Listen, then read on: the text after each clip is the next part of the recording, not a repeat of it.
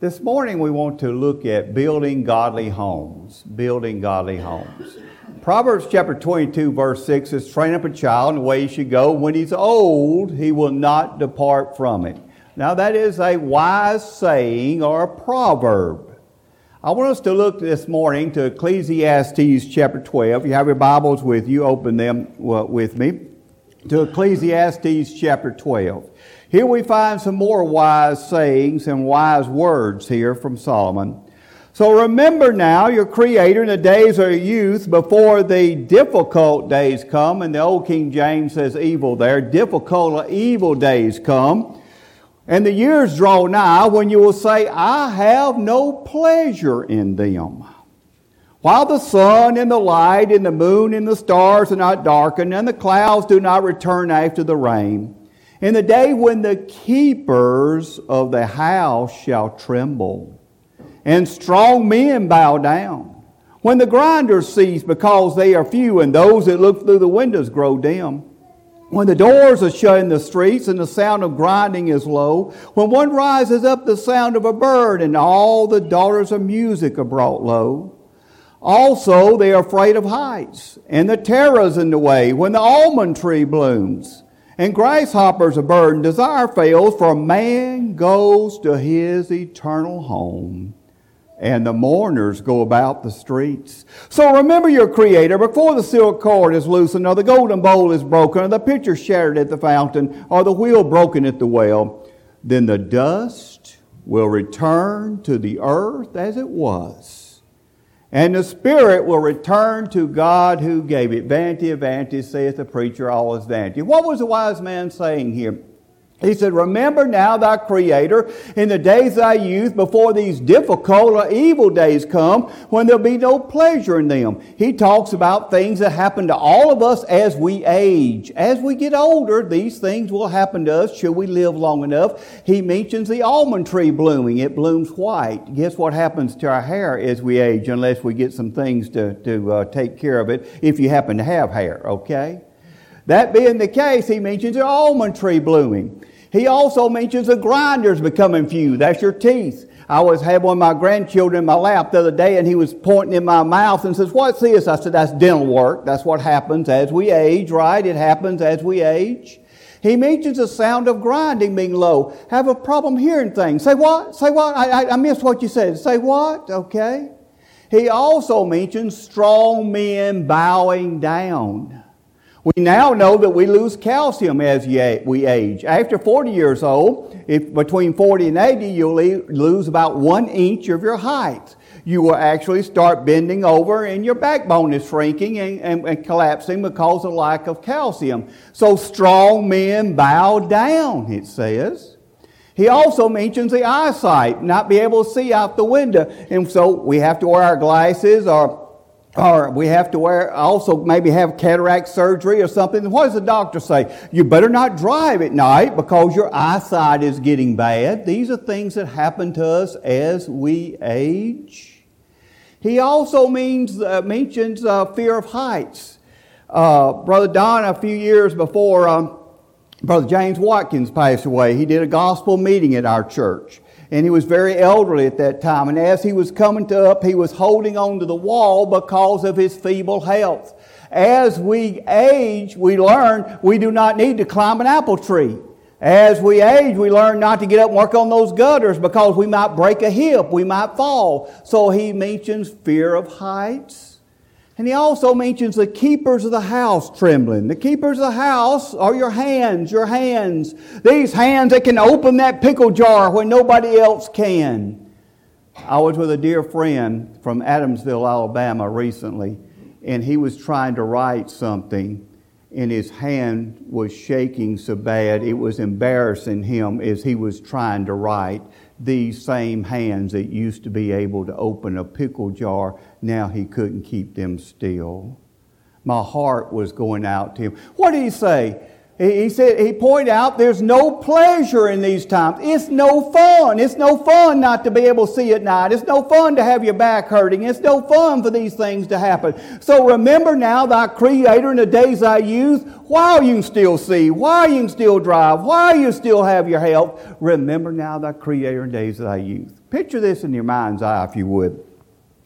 Picture this little baby boy that's born to a family here at church, and he's brought to church for the first time. He's wrapped in a little blue blanket, and we go up to him, we do baby talk. I don't know why. We do gag-gag-goo-goo to the baby. Okay, we do gag-gag-goo-goo to the baby. And the baby grows up in church, and he's in Sunday school class, he's in vacation Bible school, and somewhere around age 12. He walks up the aisle and says he wants to become a New Testament Christian. He says he understands what sin is. He knows the difference between right and wrong. And after talking with the preacher, the elders, they agree, and he's carried back to the baptistry, and he confesses Jesus before the audience, and he's buried with the Lord in baptism, rising up to be a new creature. And the Lord adds him to the church. And this young boy is coming to church, and he is waiting on the Lord's table some, and he's doing various things at church. But something strange happens about age 16. Around age 16, something strange happens. He has car keys, and while the Lord's Supper is being offered, he's playing on his phone or texting people and not paying attention. His mind is somewhere else. And now he falls in love with this young lady who's not a Christian, has no religion at all. And before long, there's a wedding in the church building, and they say, "I do," and they go out the door, and we throw rice or birdseed or whatever. And in this new home, the Word of God is not found. Now, I'm not saying they do not have a Bible in this new home. I'm saying they do not study the Bible in this new home. In this new home, Sunday morning does not mean worshiping God. It means resting so you'll be ready to go to work Monday. Or going to the bass show, or going to something downtown. It does not mean worshiping God. But then a little baby's born in this home. But do not worry, because this little baby gets to come to church once a year at Mother's Day. They bring the baby to church so he can sit with Grandma at Mother's Day.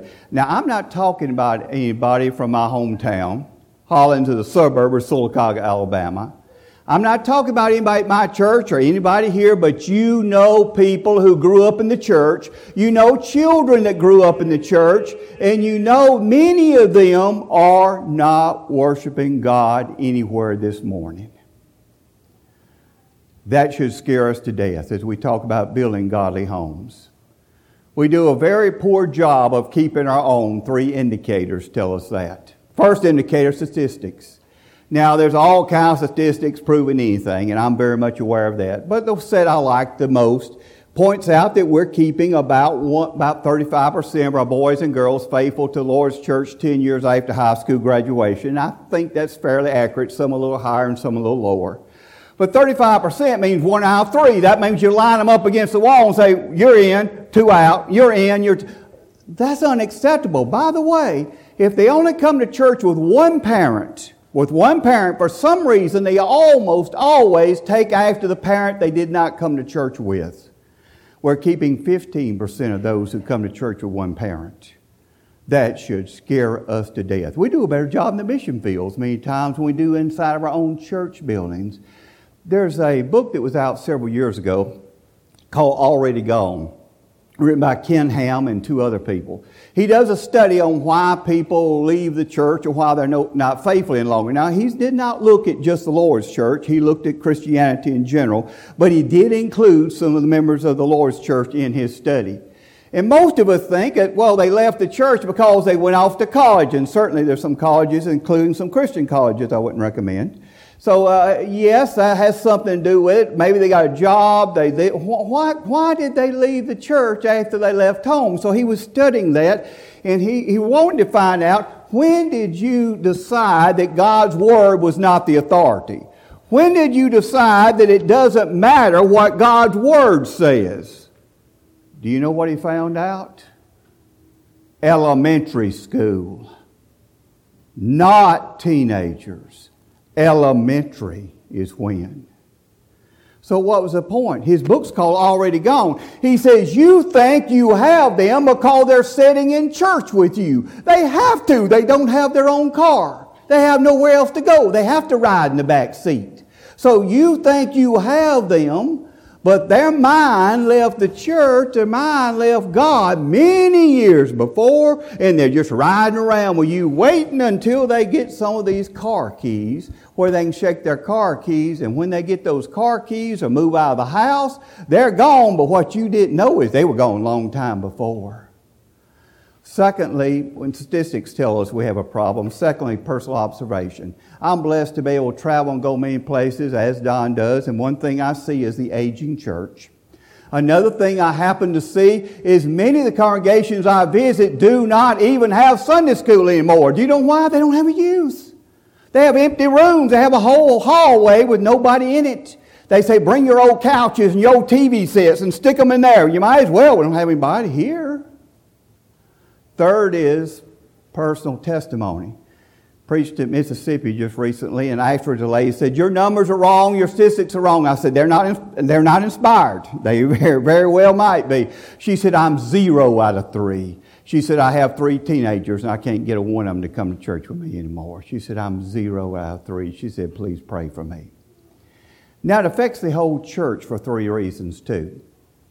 It affects the whole church, first of all, because children can open doors that you and I cannot open. What did Jesus say? Suffer the little children to come unto me, for such is the kingdom of heaven. Suffer the little children. Children in their innocence and their kindness and tenderness, they can open doors that you and I cannot open. I'm very blessed to have grown up in a family that were Christians, 3rd or 4th generation Christians. And my wife's family is very similar. Franklin Camp was in my wife's family. The only exception to that was my father-in-law, Brenda's daddy, my wife's dad. He was a long-haul truck driver. He drove for Avondale Mills, a textile company back in the days when we had textiles in the United States. And he drove for them, and on Sunday, if he happened to be home, he put on his cowboy boots and his big belt buckle, and he went fishing, or he went up in his deer stand, because he said, you know, a truck driving man has got to be a man, and that's not church. But I'll say this, he was the largest financial contributor to our church. He made a lot of money. He's a long-haul driver. He sent the check. He sent his wife and the kids. And of course, I married one of those kids. He sent them to church, but he had to go do things. We were living in Pittsburgh, Pennsylvania. As Don mentioned, I would work for the Boy Scouts of America before they went crazy. And I moved back home. And one of the reasons was to try to get my father-in-law to obey the gospel. But as we were inviting him to church, no. We were trying to do a Bible study with him. No. He said, you're a son-in-law. And he said that like it was a dirty word. Okay, you're a son-in-law. I'm not studying the Bible with my son-in-law. Do you know what I did? I turned to my youngest son, Bradley, who was about this high then. I said, Bradley, would you help me with Pawpaw? And Bradley would pick up the phone on Sunday morning, and he said, Pawpaw, will you come to church with me? Pawpaw said, I've got the Silverado hooked up to the bass boat, and I'm getting ready to go fishing. Bradley said, if you'll come to church and sit with me, I'll go fishing with you after church. Pawpaw came to church. Do you see what children can do? You look and see what a little child can do and take his finger. Come on, Pawpaw. Come on, Grandma. Come on, Mama. Come on, Daddy. Come on. Children can open doors. Children can invite people to Vacation Bible School. Children can promote gospel meetings. Children can open doors that you and I cannot open. Secondly, they have many years of service they give to God. Many years of service they can give to God. Look at all the young people we have here today. What do they have ahead of them?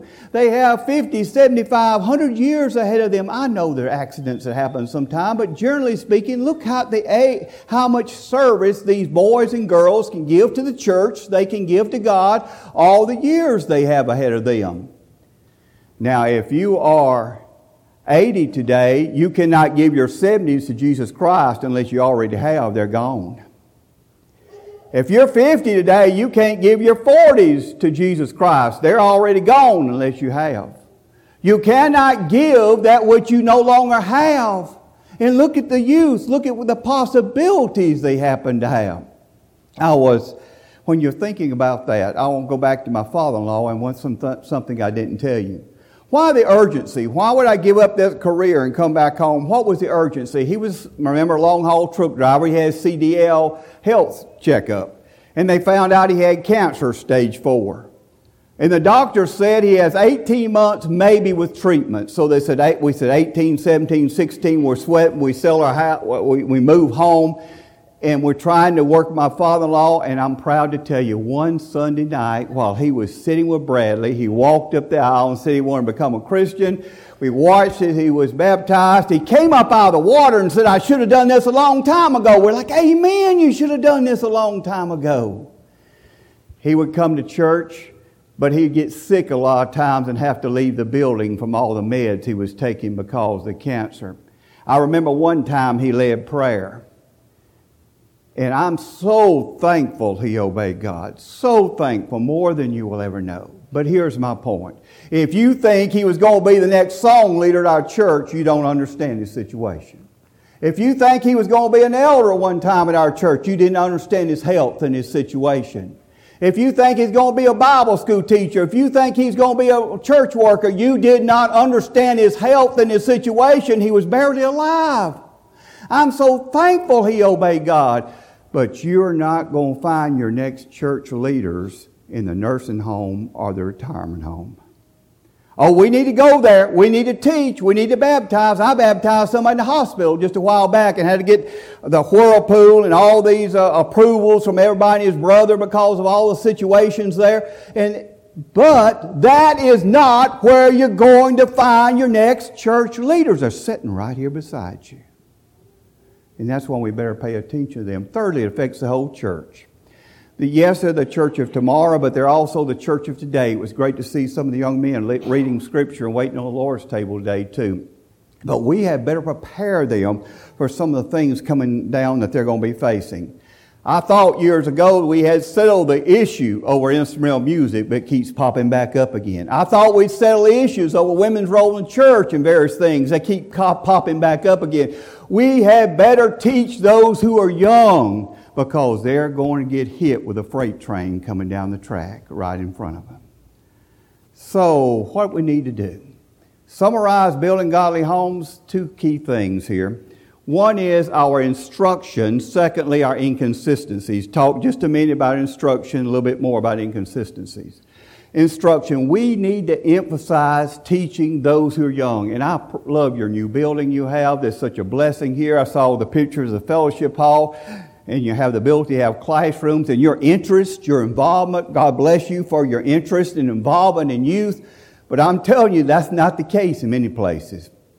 Many times it's, hey, just take the kids and take them over here somewhere and give them a crayon and let them play somewhere. Just keep them quiet and keep them out of the auditorium and don't bother us. But on the other hand, in that adult class, we want somebody who has a PhD. We want him to know Greek and Hebrew. We want the best teacher in the world in that senior adult class. Do you know why?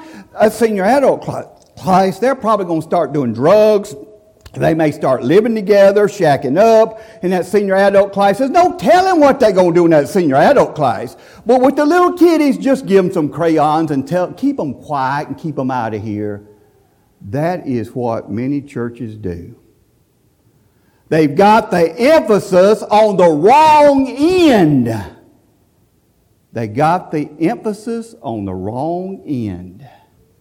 And we pay the consequences. Now to inconsistencies. What's an inconsistency? Inconsistency is if I preach one way and live differently. An inconsistency is if you, as a parent, talk one way but live differently and don't think the little ones don't know that. Somebody said a teenager can spot a hypocrite a mile away. That's an exaggeration. But they're not paying attention to what you say. They're watching what you do instead. 3 areas we're inconsistent. We could talk about it all day, but we'd run out of time. Let's talk about 3 we're inconsistent, be finished. We're inconsistent when it comes to worshiping God. And I am impressed with your attendance here. I'm impressed with the fact that I heard your Sunday night attendance and Bible study attendance is great. I congratulate you. I'm just totally impressed with your attendance. Hebrews 10:25, forsake not the assembly of the saints like as the custom of some is. And of course, we come together on the first day of the week, Acts chapter 20, verse 7, to break bread as we just did. And on the way home, little Johnny says, well, Daddy, if it's so great coming to church, why don't we come more? Interesting question.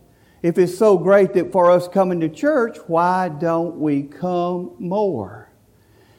I live in central Alabama. It was a 7-hour drive up here this morning, okay? So I live in central Alabama. That being said, it doesn't snow much in central Alabama. You get some. It doesn't snow much, okay? I remember as a little child one Sunday morning when Daddy came in and said, put on your church clothes. Put on your church clothes. Get ready to go to church. I said, Daddy, it snowed last night. He said, where? Right outside on that bush. Look on that bush right there. There's some snowflakes on that bush. It snowed last night. He says, put on your church clothes. We're going to church. I said, Daddy, the weatherman, he said we'd be sliding around killing people all the way to church. And the weatherman said we better stay home and watch cartoons today. And that's what he thought would be wise today. He said, put on your church clothes. We're going to church. You know what that is? That's a memory. Mama, Daddy, what kind of memories are you making for your children? Like when it's pouring down rain and you come in the church, and ladies, it doesn't matter what your hairdo used to be, because your hair's all stuck to your heads and little kids looking at you and laughing and pointing, okay? Those are memories. Or the night when it came a hailstorm in our church on Wednesday night Bible study. We all stood at the door and watched as it beat our cars up, knocked the windshield out of my Honda Accord. Now, we know who was there on Wednesday night. Their cars are beat up. The cars that are not beat up were not there on Wednesday night. See, these are memories. I know what you're thinking. Boy, you're rough on these parents. And you're smiling because you think, okay, it doesn't affect me. I don't have any children here. It doesn't affect me. Yes, it does. Here's why. We have assigned seating in the Lord's church. I don't know if anybody knows that or not. We do. Everybody knows right where you sit.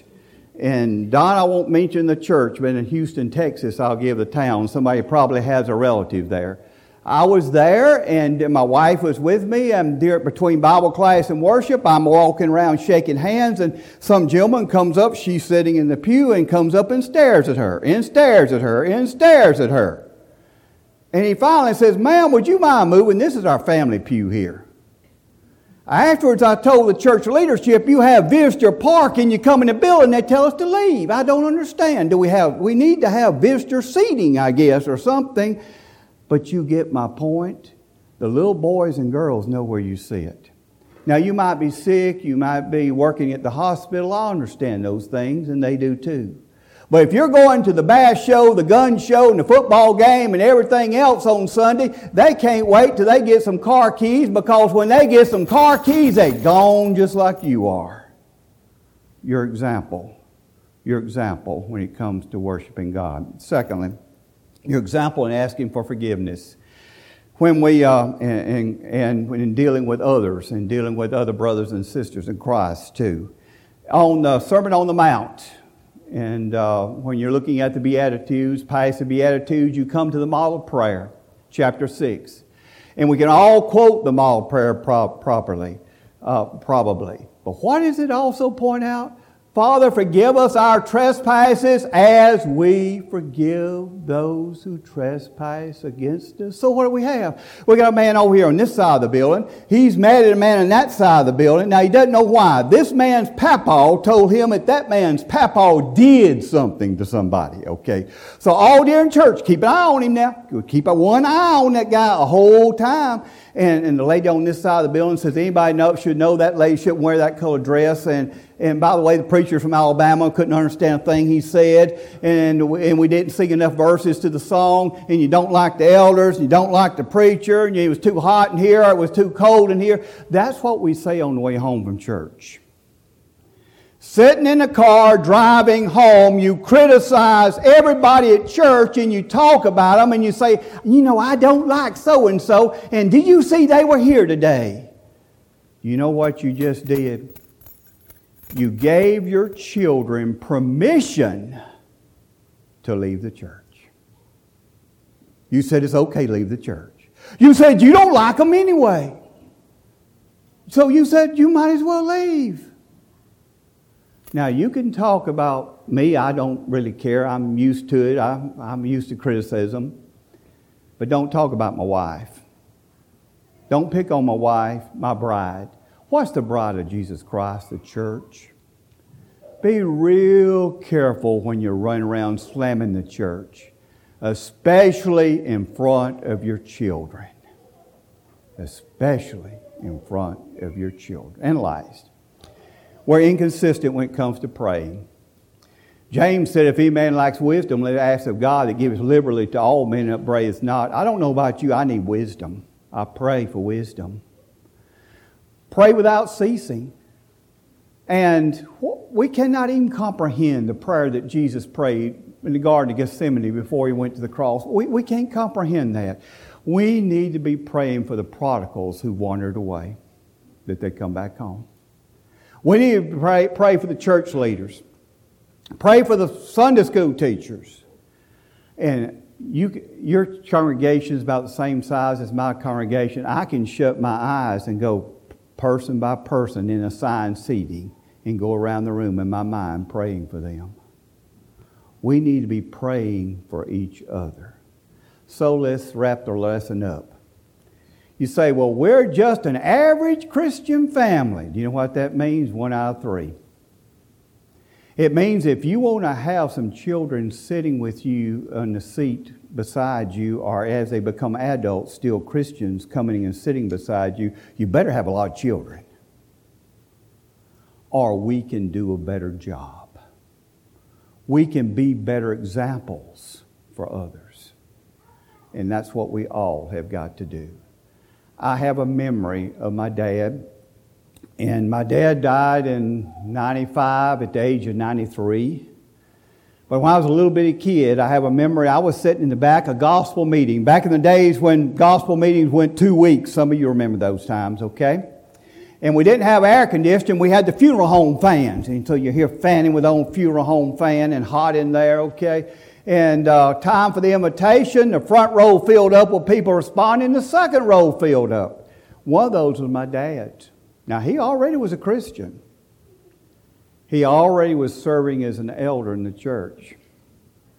I remember him standing before the church and saying this. He said, I don't have much education, and I'm doing the best I can, and I need the church to pray for me because I believe I'm letting them down because I don't have enough education, but I'm doing the best I can.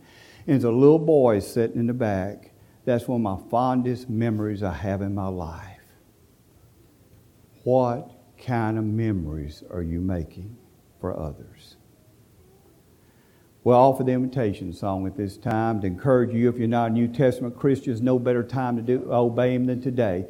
Obey Jesus Christ. He's not just a good person. He's not just a prophet. He's the only begotten Son of God. Read the Gospel of John, chapter 1. In the beginning was the Word. That was Jesus. Nothing was made that was not made by Him and through Him. And He came to this earth and lived and died, not for anything He had done wrong, but for our sins. He went to that cross. And believe in Him enough, you're willing to confess Him before man. Believe in Him enough, you're willing to change the way you're living. That's repentance. The time that's ignorance God once winked at, but now commands all men everywhere to repent. Turn around and repent. Change the way you're living, and that's hard. So what do you do then with the old person? You bury the old person in baptism, and the water doesn't take away our sins. It's the blood of Jesus Christ, but it's doing what Jesus said do. It's obeying God's what does it. And let the Lord add you to the church. If you are a New Testament Christian already today, there are people watching you. There are little eyes watching you. What kind of examples are you setting for them? If you're subject in any way, there are people here to assist you this morning. As together we stand as we sing.